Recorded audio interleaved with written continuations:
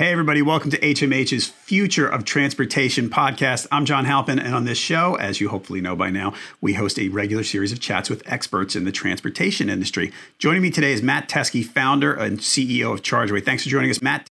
No, thank you for having me. I'm looking forward to the conversation. All right. So I'm going to read a line from your website, or a combination of lines from your website, let's put it. Right. Chargeway aims to make electric vehicle charging as simple as possible by putting people in contact with, quote, electric fuel that's easy to find, easy to use, and easy to fit into their lives. Can you explain how Chargeway does that? Yeah. So at a very high level, what we discovered in our research and work, and my background is automotive, and I really wanted to understand, what are we asking people to do with EVs? And it was about asking them to use a new fuel type. That's really the primary difference between an EV and a gas car. And so in my research and work, I thought, are we asking the right questions about how we help them visualize this new fuel? So Chargeway, by design, looks at all the engineering and everything that makes EVs possible and EV charging possible, and translates it into something visual that anybody can use easily. So we use colors for plug types and simple numbers for power levels. And by putting that on a map, you can visualize your electric fuel safety net in a way that works for the car that you've chosen, and it's tailored to the car that you've chosen. So what we found is most people just will say, I don't understand how to use electricity as a fuel.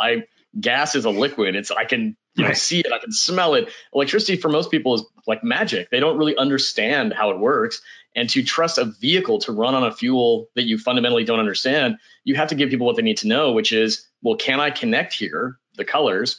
And then by power level, how long do I have to wait to fill up? Because there's some moving targets there compared to gasoline to use electricity as a fuel, and how you explain the options of home charging compared to public fast charging, and how you help someone visualize that for their driving experience.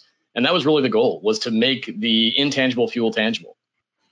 All right. And by the way, as whatever else we talk about, even if you don't have an EV and you're listening to this, obviously you want to learn more if you don't have one, download the Chargeway app. I did it on my iPhone the other day because I wanted to learn more about what Matt and Chargeway do. And it's really cool. So you should just check it out. And of course, it asked what kind of car I have. So I was going, what car do I want to have? What EV? Because I don't drive one yet. But I was just kind of playing around, and it gave me different options, which I'm sure we'll talk about in a little bit. So you've been around for almost 5 years with Chargeway?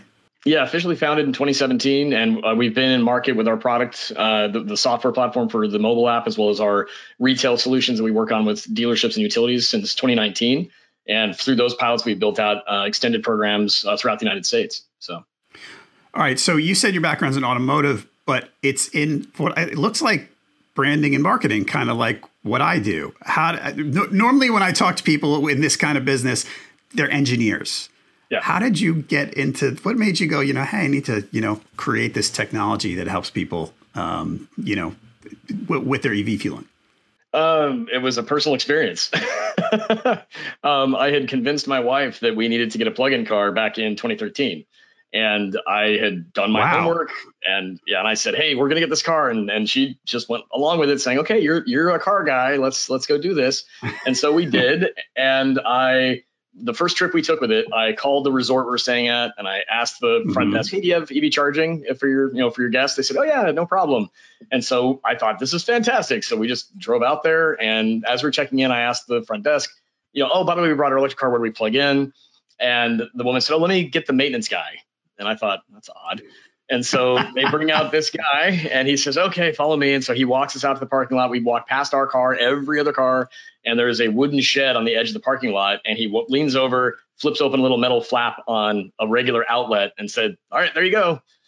And I just looked at him and said, no, that's just an outlet. I need a charging station. He said, well, I don't know. This is what we have. So best of luck to you. Yeah. And my wife was staring at me with this look on her face of, really? And so fortunately we did have a plug-in hybrid, which is both electric and gas for fuel. And so, you drive on the electricity, the battery, goes down, and then the gas takes over. So we did have gas to get home. So didn't change the embarrassment. So at dinner that night, my wife and I were chatting, and she just casually said, can I ask you a question? I thought, okay, where's this going? And she said, well, you're a car guy, right? And I said, I used to be known as one in my mind. Yes. And so she was just candid. She said, if you had a hard time figuring this out, how would I do this? How would the rest of the world do this if it's that difficult? And this is 10 years ago. And I thought, it can't be that bad. And so doing the research, what we found was that, by myself and then turning into the team, is that it really boiled down to the fact that people fundamentally didn't understand how to use electricity as fuel, but also there's different plug types, there's different power levels, the station designs are different. We're asking businesses like hotels to be fueling stations now and know how to talk about it. And so we needed to create a simple transparency around how that experience will work for everyone. That's what we determined. And so that's what Chargeway is designed to do. All right. It's funny. 2013, you were way ahead of the curve on this. Yeah. As owners and drivers, my family certainly was. And even the people that came even before us, the pioneers of the industry that have been doing this for 20 years. And, for us, it was a matter of, again, I always saw where the automotive industry was going because of my background in branding and communications and marketing and automotive. And so to your question about how did a marketing branding guy get into this, it really was about the fact that the product we were asking people to buy into, they fundamentally didn't understand. And there were no communicators and storytellers in the electric vehicle market that were addressing that. They just kept saying, we just got to get people to buy the cars. And I thought, that's true. But if they don't trust the other product, which is the fuel, and you're not making that as easy as the word regular, you're going to have a hard time selling people. And so that's where, I think my background expertise really lent to helping create the solution. So, wow. It's funny. I had I won't say who, I had a client the other day who's in the electric vehicle business. And he said when he bought his own EV, he thought about which one to buy, and he decided to buy. He basically was Tesla or non-Tesla. And he said, I'm not going to buy a Tesla because I want to experience what our customers experience in trying to find this. Like, I want to understand where the pain points are. And he said, still, it's an issue finding, I got to recommend your product to him if he doesn't know about it. But it's an issue still, even with all the advances we've made, right? Oh, yeah. I think that's part of it is the fact that we've had automakers who they've really relied upon a stakeholder such as the fossil fuel industry for, a century to make the other product that they have leveraged to make their cars lovable. I mean, frankly, I can buy a gas powered anything, a truck, a car, a van, you name it. And I can rely on the fact that it will always get me to where I need to go because the other product awaits me, which is the fuel. And so the auto sector really has not had to answer that question. And then at the same time, you have the energy sector and public utilities here in North America that they've never had to market themselves or their products, really. They have monopolies. And so the role that they play as a fuel provider now also is not exactly well understood within their marketing and communication teams. And so we, as an entity, we come in and we glue that together. We help the energy sector speak utility, we help the energy sector speak auto, and we help the auto sector speak energy, in the sense that they both need to realize what each other's role is and how they basically provide support for one another to create a great user experience for the electric car. And that's really what we create the bridge for that through our platform. So, okay. Yeah. So what's when you got into this, I mean, you serve the consumer, me, for instance, you serve dealerships and you serve utilities. Which was the first one did you go all three at the beginning, or did you start with one? Yeah, we really had to think about what is the go-to-market strategy here, right? And so we knew we had to build out a mobile app that would work for drivers in the way that we envisioned it would be easy to use. And at the end of the day, it's for the driver. They need to know how to use electricity as fuel. And so we started with the mobile platform development, but then we realized we had to build out how that solution would engage with them through their customer journey. It's not just about, hey, I finally decided to buy the car and now I have an app. It's way ahead of that. And so we realized we had to develop out solutions for retail and web, and that would capture people during the research process online, during the purchase process in the showroom, and also create essentially what we call, the electric fuel sales associate, some kind of entity that is in that customer journey that supports the auto dealers. And so we found that through the development of our platform, we could create a retail experience through a kiosk using our same software, but it created a consistent visualization and journey throughout every touch point for that customer. And so that was really the intent, was to say, how do we help someone go from, I'm just doing basic research online, they see something about a charging station map at their utility website or maybe the dealership website, and then when they go in to buy the car or test drive it, for example, that exact same visualization is echoed through our retail experience. And then they download the mobile app, and it's the exact same UI, UX, and experience in the mobile app, and it creates confidence. It's consistency that allows them to say, wow, this was easy to understand the whole way through, and now I get to own the car and enjoy it. And it creates credibility for those who we support, such as the auto dealers and the utilities. Okay. Who's your competition mainly?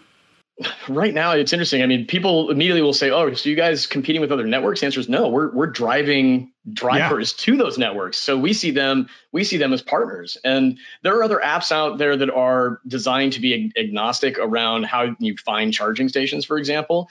But most of those other apps that are out there have used a very simplified UI UX that just shows you where everything is, and then you kind of have to dive in and figure it out. Namely the kilowatts and the plug types, which that directly impacts can you connect Yeah. and how long do you wait.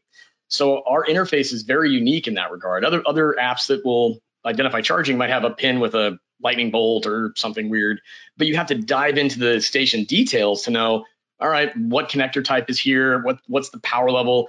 Also hoping that that person wants to learn what those names of those weird plug names are, and also do they understand what a kilowatt is. And so we wanted to address all those things. And frankly, so in that regard, we're the only entity that's really addressing how to simplify how a user can visualize and experience this based on the car they've chosen. So yeah, your background that I mentioned earlier proves really shines through in that aspect of your product, because it's so easy to work with and figure out. So let me more into the competition. Tesla's got its own ecosystem, right? If I buy a Tesla, I've got everything under the Tesla umbrella. Why would a Tesla driver, for instance, use your technology? We actually have a lot of Tesla drivers that use Chargeway. And what we found is that based on even Tesla does not necessarily define the differences in their own supercharging the way that we do. So for example, if you're using a Tesla, they might use little lightning bolts inside their map to define different power. But we really define the fact that a supercharger from a Tesla, for example, could be level 5, level 6, or level 7 as it relates to power levels. And so we've had a lot of Tesla users who have said that actually is great, because I don't want to know just that it's a quote supercharger. I want to know what actually awaits me here and how does that impact my wait time. So we've had a lot of Tesla users use our platform for that. Also, you really can't map out a road trip in a Tesla outside, like in their mobile app. You have to be in the car to do so. Whereas with our platform, you can estimate your charge time and plan a road trip. And so we've had a lot of users that have enjoyed it for that. And then I think lastly is we have the ability for a Tesla user to turn on adapters that they might have from Tesla to see where other non-Tesla stations are very quickly. And it's color coded and number coded, so they know what plug and power awaits them. So in those three instances, we found that Tesla owners have said, yeah, you've expanded upon the simplicity that they have in a way that allows me to still have an experience that's easy to understand, but also easy to use. So that to me says a lot about how we've been able to improve upon the experience. But also then looking at the OEMs, the automakers that compete with Tesla, that's where we really shine, is that we really do have a much more transparent experience about how charging works. So. Okay. So I told you before we started recording that I'm in the consideration phase of, researching. Obviously, this show helps me do research on EVs. Right. I get to pick a lot of people's brains.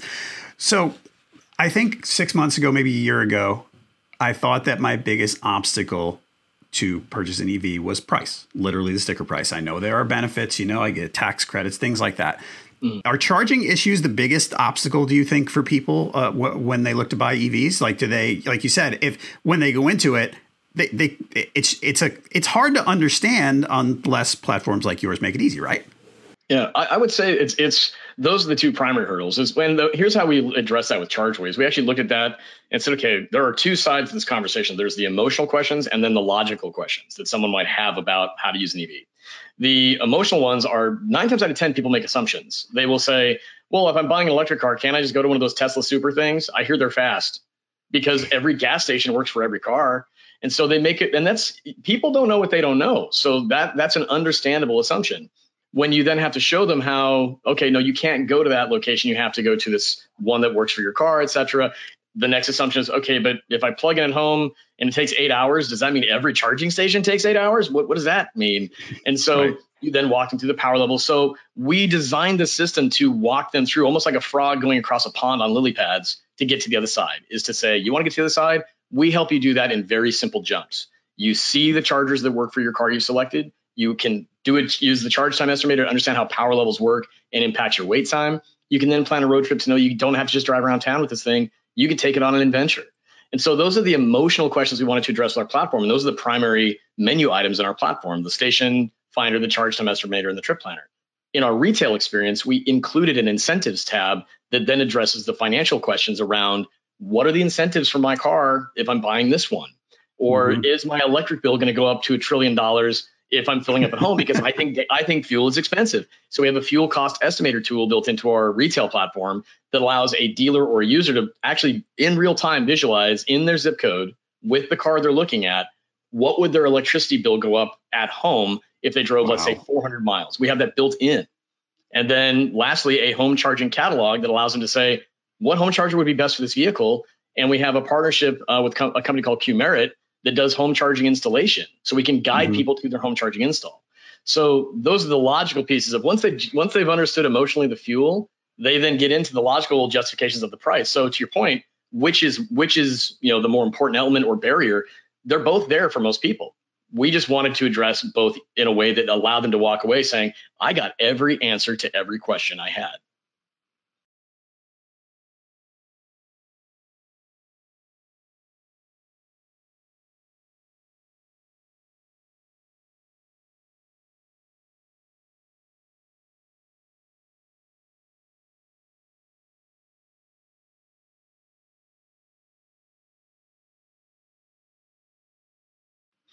I think so. Well, partly is that so the average price of a new car in the US now is about 43,000, something along those lines, which is not cheap. I mean, people aren't just running out and buying $45,000 cars every day. I mean, there's still plenty of people buying used vehicles, right? Yep. So in that respect, I think that the price element is misunderstood.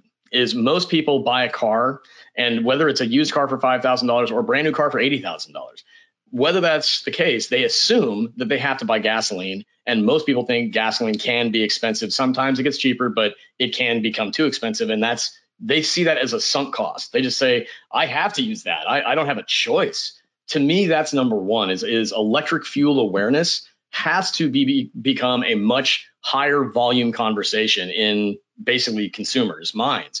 Is when they go into the car buying experience, whether used or new, they need to be thinking, regardless of the price of the car I'm buying, there is a fuel option out there now that is far more affordable than gasoline. And if they have a home with a garage or a driveway, they can almost exclusively fill up at home. Then it's just about telling them how much that fill up will look like from a price perspective. Once that's addressed, I think then they can get back to just shopping for cars that either run on gas or electricity, all the while knowing, wow, electric fuel is much more affordable and much more convenient to me because I have a house, but also then showing them that away from home, it also works just as well.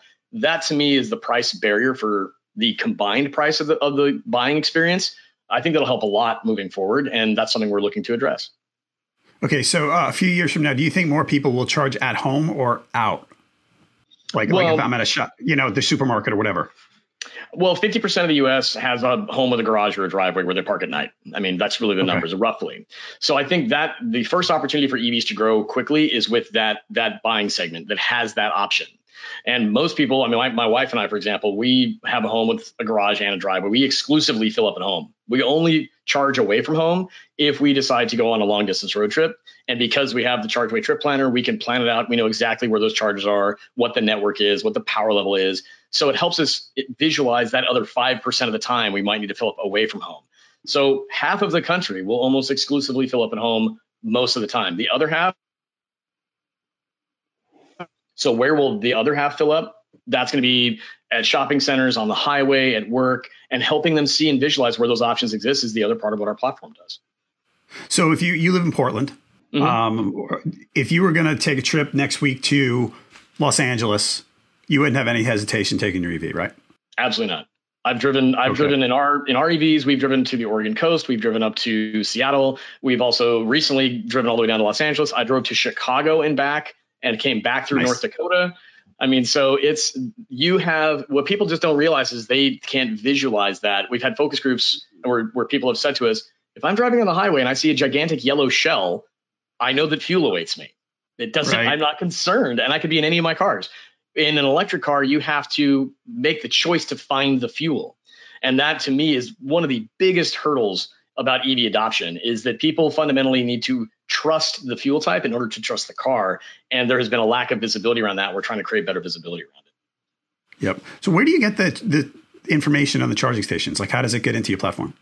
There's a few sources that we leverage. So one is the Department of Energy has a database of most of the major networks here in the U.S. and North America that we can use as a baseline for data points. We then run all that data through our rules engine and our curation system to make it as accurate as possible, because not all of that data is always perfect. And then we also have users responding to us, providing us information about new stations that we can add. And then we work directly with some networks for their data directly. And the more we can grow out those relationships with that data source, we can get even more granular on that information, such as real-time status and potentially making a payment down the line.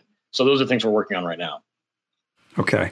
I want to go back a second to the charge at home versus charge out question. I had a guest on here recently who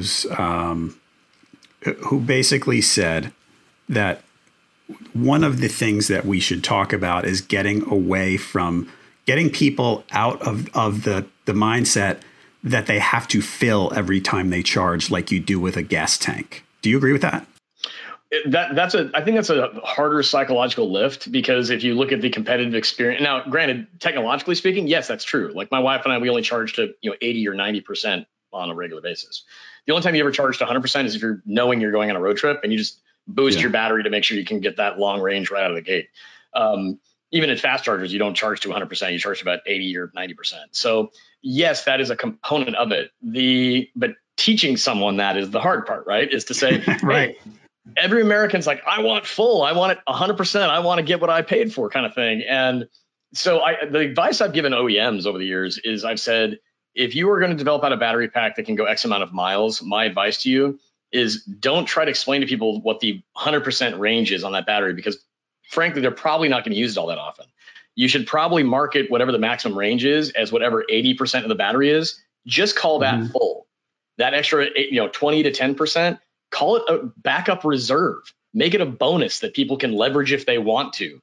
But psychologically, don't make them feel like they're not getting 100%, because we can't fight physics at that point with respect to the batteries. And so I don't disagree with the person you had on recently that said we should try to get people to understand that.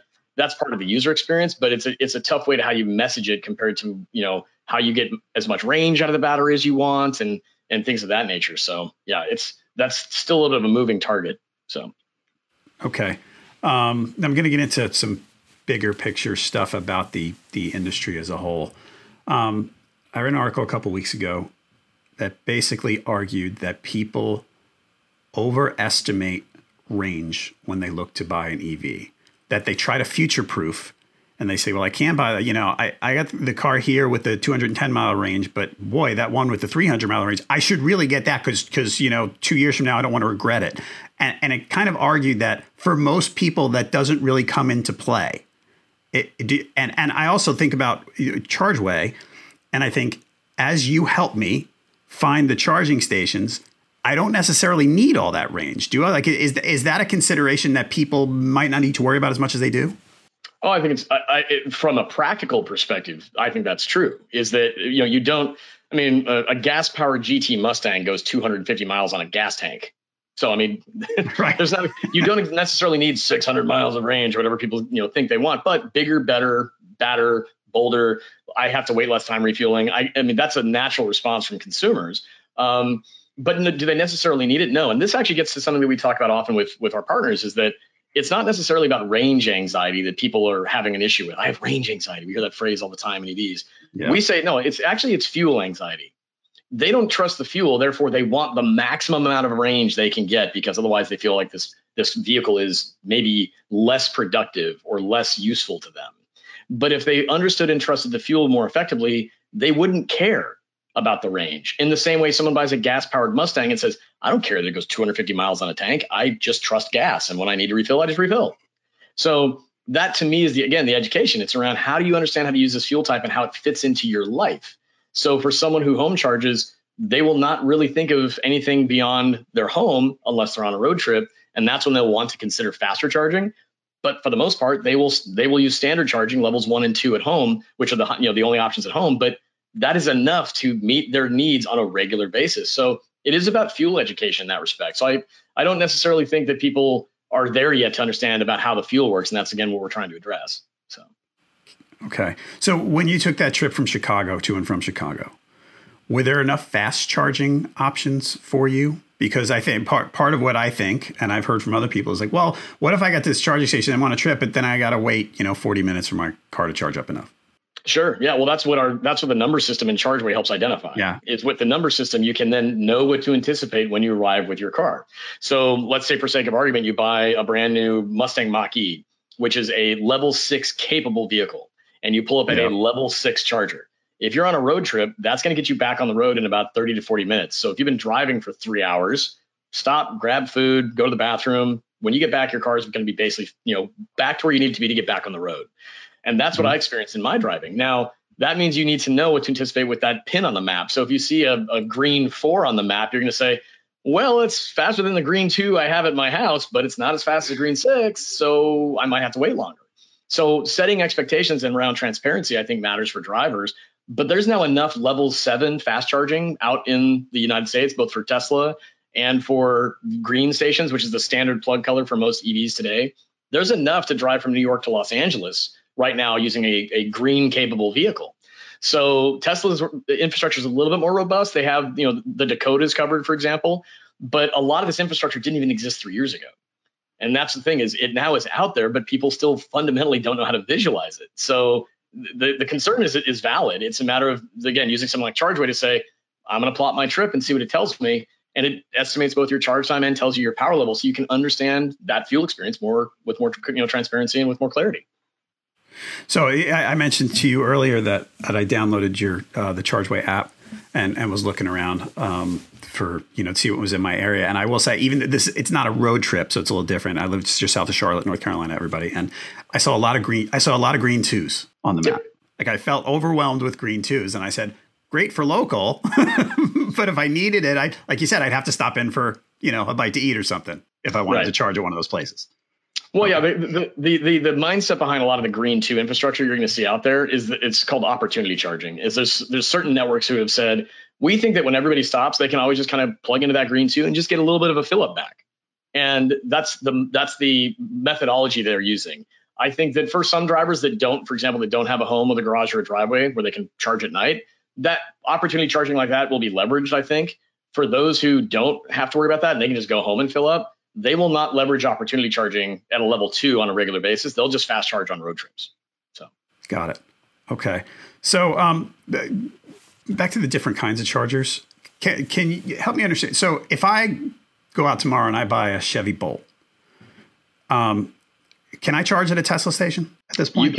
You cannot. And that's what our color code system provides, is that when you've added your vehicle, it only shows you the color coded stations that work for your car.